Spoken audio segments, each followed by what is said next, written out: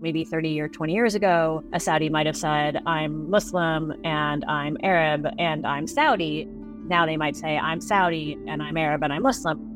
They're trying to radically refashion their country and they need help from the best experts in the world. Do you want to have your country's people be disqualified from that because of some essentially antiquated point of view about how countries work together? In recent months, it can feel like Saudi Arabia is intent on buying the world. It's bought up much of golf, sports teams, many of the globe's best soccer players to its own domestic league, and it owns huge chunks of many of the biggest companies on the planet.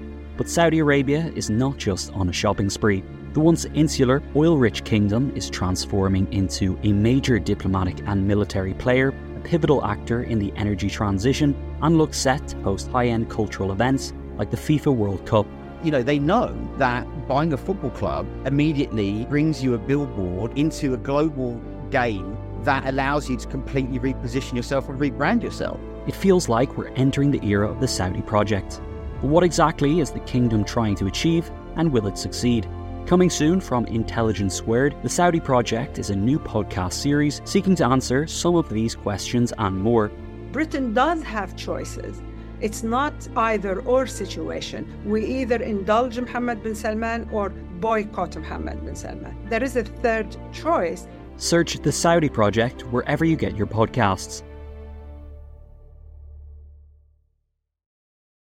This episode is brought to you by Visit Williamsburg.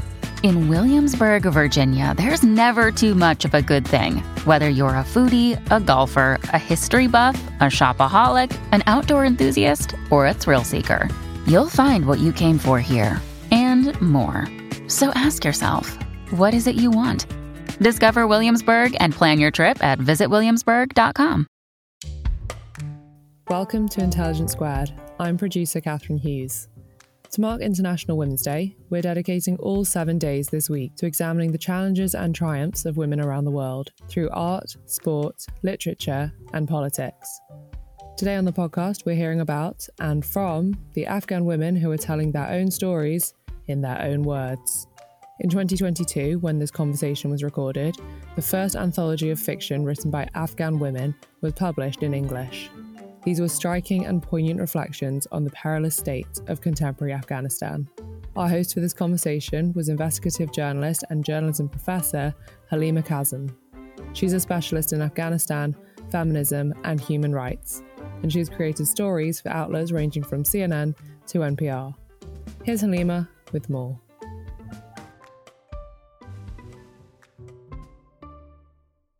Afghan women's voices are at risk of being silenced, and as more of their rights slip away, so do their stories. My pen is the wing of a bird. It will tell you those thoughts we are not allowed to think, those dreams we are not allowed to dream. These are the words of Batul Haidari, an Afghan woman and author from Untold, a writer development program for marginalized writers in areas of conflict and post-conflict. In March 2022, Untold published the first anthology of short fiction by Afghan women, titled after Haidari's quote, "My pen is the wing of a bird."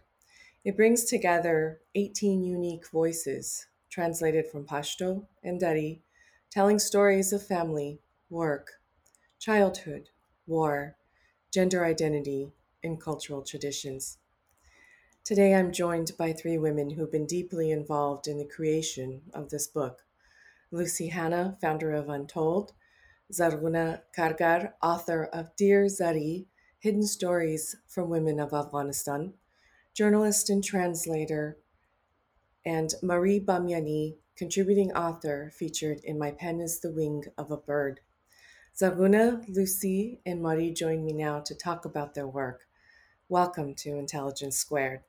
If we could start, Lucy, and each of you, tell me a bit more about your work and your background in your writing and how you got involved in this project. My first introduction to Afghanistan was in about 2006 when I was there for the BBC working on the long-running soap opera New Home, New Life. I have a history of working with new writers and developing them and their work, and this was one aspect of that work.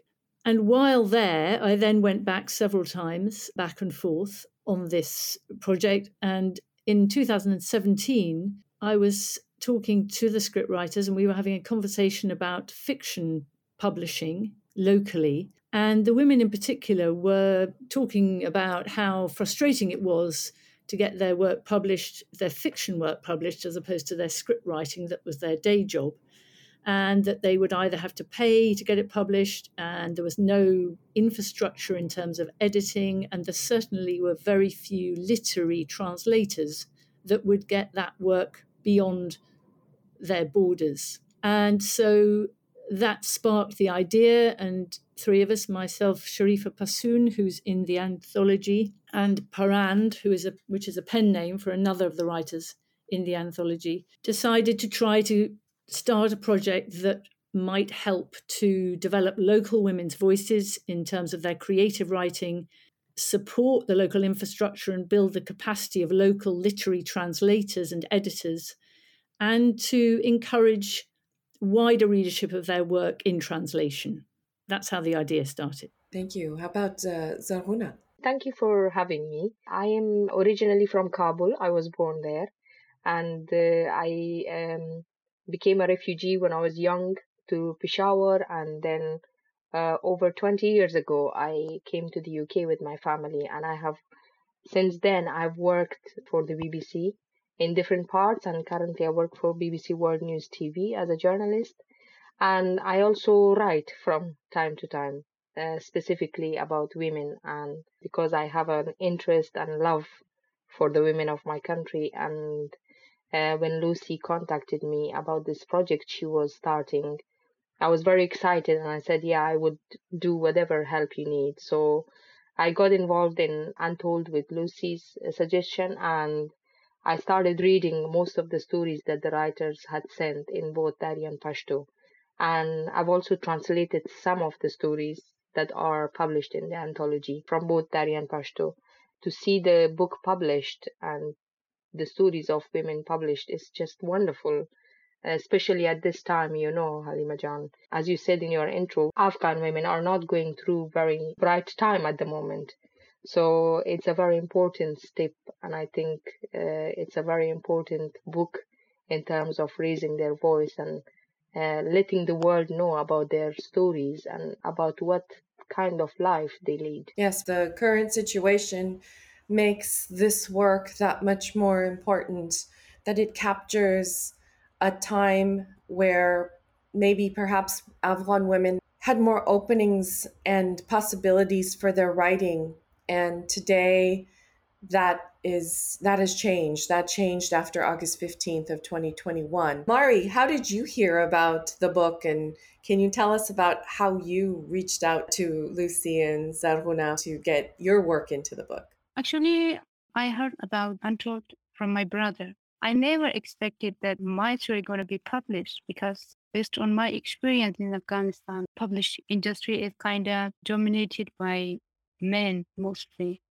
So when I heard that my story going to publish, it was the happiest moment. I never thought about that. Mari, thank you. Zarhuna, would you like to add something? I just wanted to add to this point that Mari said about how there is no enough belief in the capability of women in our society. I remember when I was training young women journalists in Kabul, a lot of my male colleagues would comment on the way they wrote. We wanted to make it very simple because it was a program that was broadcast for housewives, for families. So we wanted to make it very simple, but they would criticize it. And also Lucy will remember this. When we were reading the stories, there were some colleagues and friends, Afghan friends, that were with us reading the stories. And whenever they read, and some of them, when they liked the story by Afghan female authors, they would say like, oh, she's really talented, it's very good, and I'm surprised, I'm shocked, these words. So I had a little bit of friction with them, like, oh, why are you talking like this? As if you don't know what Afghan women are about. I said, like, I'm not shocked at all. I'm like, I knew this would come. So, like, it's just that belief that I'm sure you understand, Halima Jan, that is in our society, because men have always had the upper hand. So when it comes from women, and unfortunately in publishing, it has affected Afghan women in terms of being published in magazines, in books, and things like that. It's always been men who had the upper hand. And this has been a wonderful opportunity for the women of Afghanistan, I think. This will also hopefully help the mentality that is in the country, especially the men's mentality. Look, these are good, you can't ignore them. I completely agree with both of you that in Afghan culture, writing is revered and respected. And when you are published, you have arrived, and men are given that opportunity. But I wonder if these cultural norms affect their acceptance. And I think it does, of allowing women that space to arrive, to be present, to be recognized.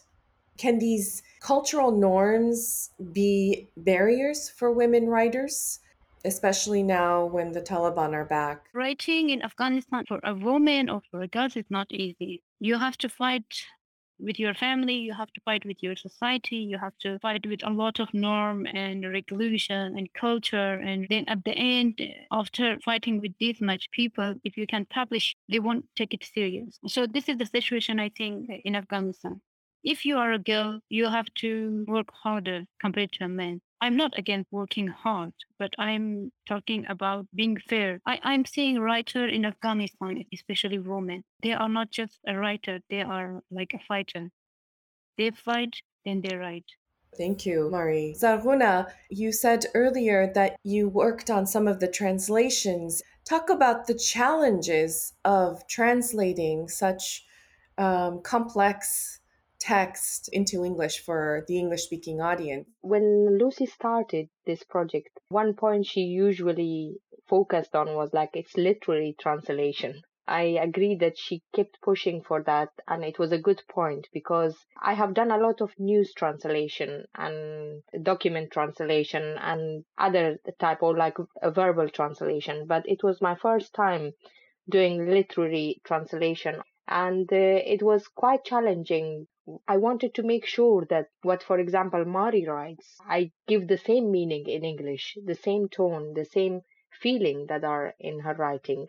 So that was more challenging for me. But by reading it again and matching it again and again, it wasn't like you do one translation and it's one draft. For me, it was like reading the whole story once, then starting translating, then working on the English. Because for me, it was mostly about I wanted to be very, very fair to the original author. I wanted to get the voice that is in Dari or Pashto version into the English. I remember, for example, when before this anthology, some of the authors' stories were published in Writer Without the Borders magazine, and the editors were doing their own editing for online magazine. And when they sent it back to me, there were things that didn't make big difference, but I felt that I'm losing the tone. And they agreed with us, whatever we said, they agreed and they appreciated. But it was about that, about keeping the tone, keeping the voice of the author, keeping the feelings that she wants to express. Lucy, you started this project, from my understanding, before the fall of the Afghan government on August 15, 2021. Has this anthology's meaning changed for you? Has it become even more since then? Yeah, we started in 2019. We had 4 translators. Zari was the lead translator, and as you can see, many writers. And just to pick up on the last point, we actually made sure that on all our calls, because all this was done remotely for more than 2.5 years, we had an editor, a writer, and a translator on each call, so that unusually the model was that the translator was witness to the editing process to help them to remain true to the writer's voice. So yes, we were carrying along on a sort of quite a conventional creative writer development process where editors and writers are exchanging ideas along with a translator. And overnight, we went from a sort of creative program to a very different program where the work that had been published for Words Without Borders, as Zari mentioned, and in a few other places in those 2 years, had to be removed immediately offline for security reasons. And it was a strange split, because we wanted to honour the publisher's request, which had been an arrangement that we would deliver a full manuscript for an anthology by September 2021, which had been agreed 6 months or so before. Yet we were suddenly thrust into a position where our contributors were understandably more concerned about their safety and what was going to happen than carrying on finishing their piece. But what was remarkable was that the group, far from wanting to stop, wanted even more than ever to carry on and to make sure that these stories reached this publication. This was going to happen anyway. It was important for this to happen anyway, regardless of the events of August. And it's even more important that we continue this work now. Interestingly, which I'm sure we'll come on to, but the stories in it, even though they were written, some of them were written during the last period of the Taliban, they take on an interesting resonance, almost knowingly, given what happened in August. For example, the first story, Companion, where a mother is talking to her children in America who have left her behind. And we're seeing that, as you know very well, all the time at the moment in various different forms. That was Nudia's story. And that stayed with me, that story. And her waiting to hear. Beautifully written. Mari, Lucy mentions that you were still in Afghanistan when this book was in process and up until a few months ago. Can you talk about the moment where things changed in Afghanistan for you? So when I heard that Taliban took Kabul, I was in an area in Kabul called Sharina, and I was thinking that if they caught me on there, for sure they will shoot me with a gun.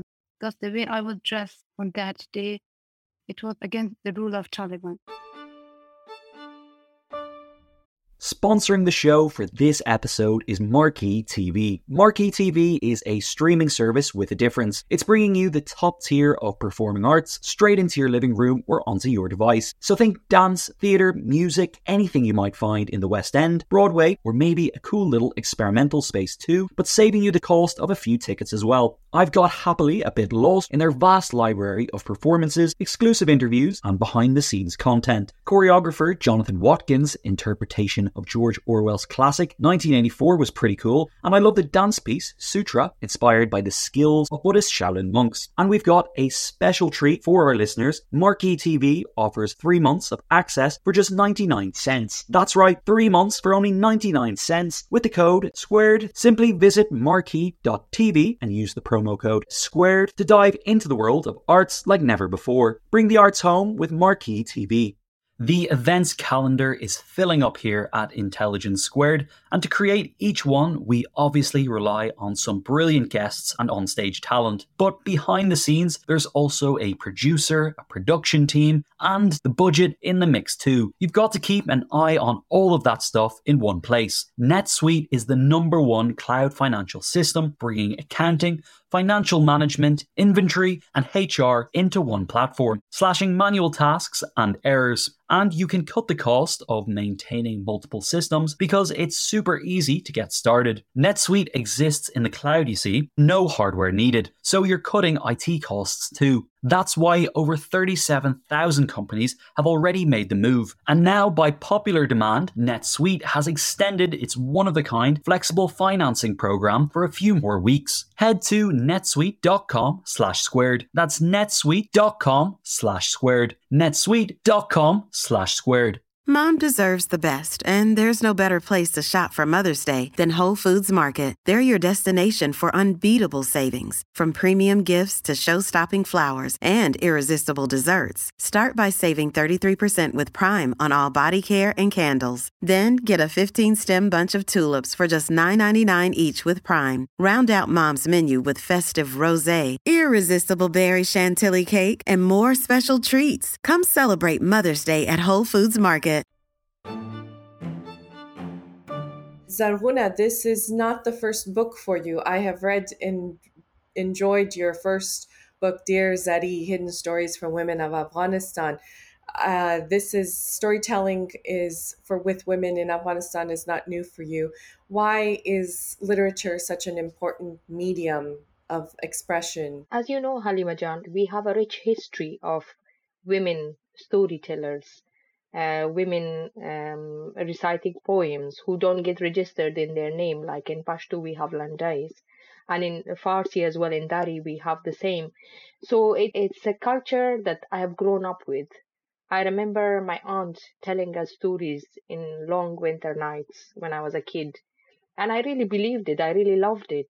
The way she was telling me stories of monsters, sometimes stories of a man in her village. So I really feel that this kind of work by Afghan women is strengthening that culture we have. Unfortunately, the way we are portrayed in media is either Taliban, women in burqa, and Afghan women dying of childbirth or malnutrition. I just think that it's so important for the international audience or for people outside Afghanistan to know that Afghan women is not only about that. There's so much more to Afghan women in our culture, in their talent, in their potential. And this book and these stories are just a small example of the potential that lies among Afghan women, young and old, whether they are housewives, whether they are students, whether they are mothers, sisters. It's so colorful and there is so much talent among women that has been missed for many, many years, especially on international level. In Afghanistan also, as Mari said, we have a very, very male-dominated society.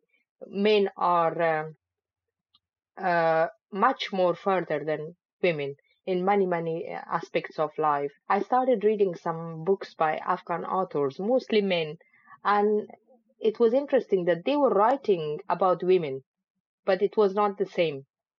As Mari said, men cannot write my feelings or Mari's feelings or Sharifa's feelings that are in these stories.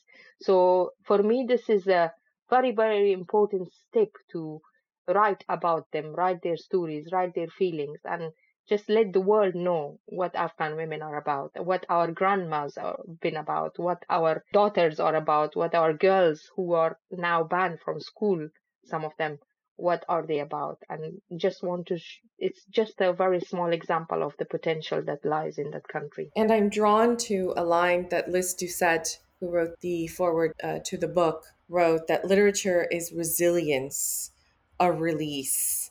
And then from my work, I work on feminist resistance. And I would add to that line that Afghan women's literature is a form of resistance, a resistance to the invisibility of them in the archives, of the perceived, as Zarguna Jan is saying, invisibility of them in daily life. And I think that these stories really bring that forward.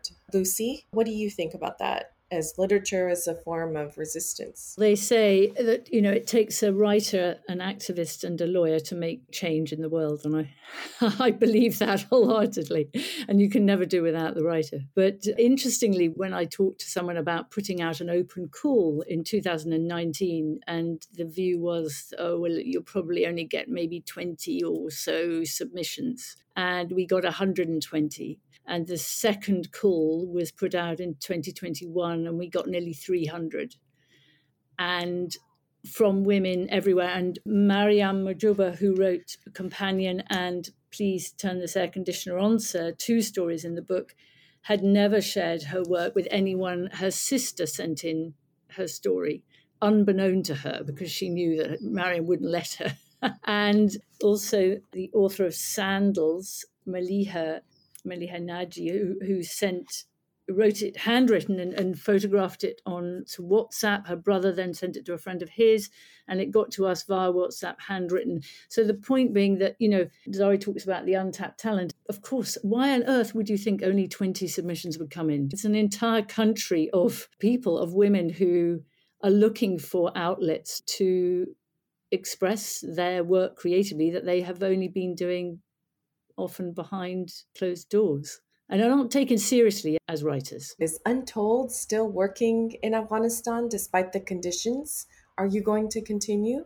We intend to, but obviously in a very different way. In terms of the cultural norms, I think it's, as you know, it's affecting things hugely, obviously. And we're working out at the moment. So 8 of the writers that are in the anthology are still in Afghanistan. 10 of those in this collection have left. But obviously there are others that we were working with that didn't, whose stories didn't make it into the anthology, and they're also still in Afghanistan. What was interesting in terms of during August, this group began, and Marie was part of this, began to write a diary, an online diary, to keep connected to each other when the Taliban entered Kabul, because they wanted to find a way of not losing that sharing of ideas that we'd been doing for so long. And this has kept going since the middle of August, and it's still going today. The good news is that actually there's going to be a children's book made out of the first 6 weeks of it, published by Scholastic, coming out next year.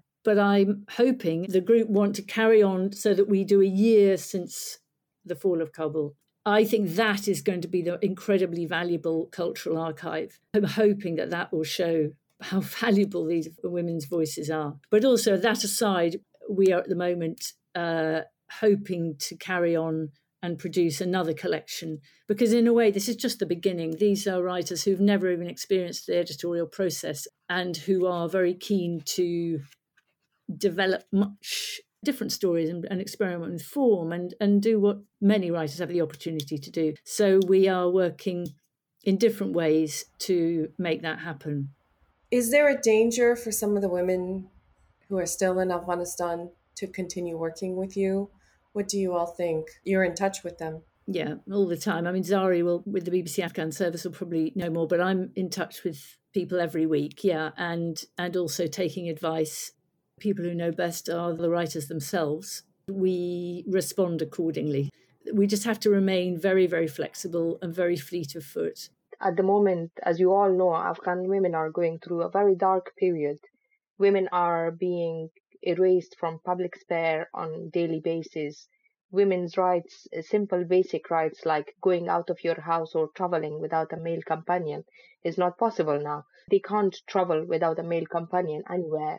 Most important, teenage girls are not allowed to go to school. They have put a clear ban on it. We have to think what consequences this brings to the work and to the life of Afghan women. Say this generation, for example, for next year, we will not have 12th grade girls graduating, entering university. And this has happened in our history before, during the first control of Taliban in Afghanistan in the 1990s. So it's going to have a huge impact on women's ability, women's participation in the society. And we have to remember that in the last 20 or over 20 years, we worked really, really hard to at least put this idea in men's heads that women should be involved in this project, or women should be involved in the parliament, women should be involved in a discussion on TV or on radio. And this took us almost, I can guarantee this because I've seen the changes that the Afghan women, it took us 20 years to just spread this idea among families, among men in the country, that women needs to be present. In everything you do, women should be there. Whether there's ministries, working in offices, working in universities, and that is the most important thing that we are losing at the moment. I'm really angry with the feminists in the West that they are not raising their voice about this. The consequences that we dealt with 20 years ago were huge. Women were always behind comparing to men.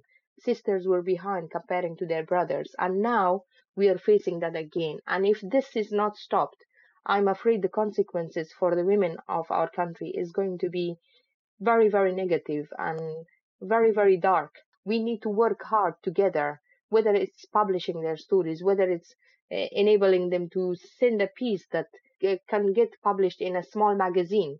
That is a huge help, and Afghan women need help at the moment. And I take your point about the loss of a year for girls in school and what the consequences of that is going to be. And I'll tie it to something that I noticed in the stories that I read from your book, is this sense of waiting. There's a lot of waiting that the women do in the stories. They wait. They wait to be told if their child is a boy or a girl. They wait to hear from their families. They wait for moments to pass, such as the bombing in the newsroom. There's a lot of waiting, and that made me think that Afghan women's sense of time or ownership of time is not their own. And it speaks to their status. And now we are waiting. Every day we are all waiting, like you said, more than 200 days for girls grades 7 to 12 to go back to school.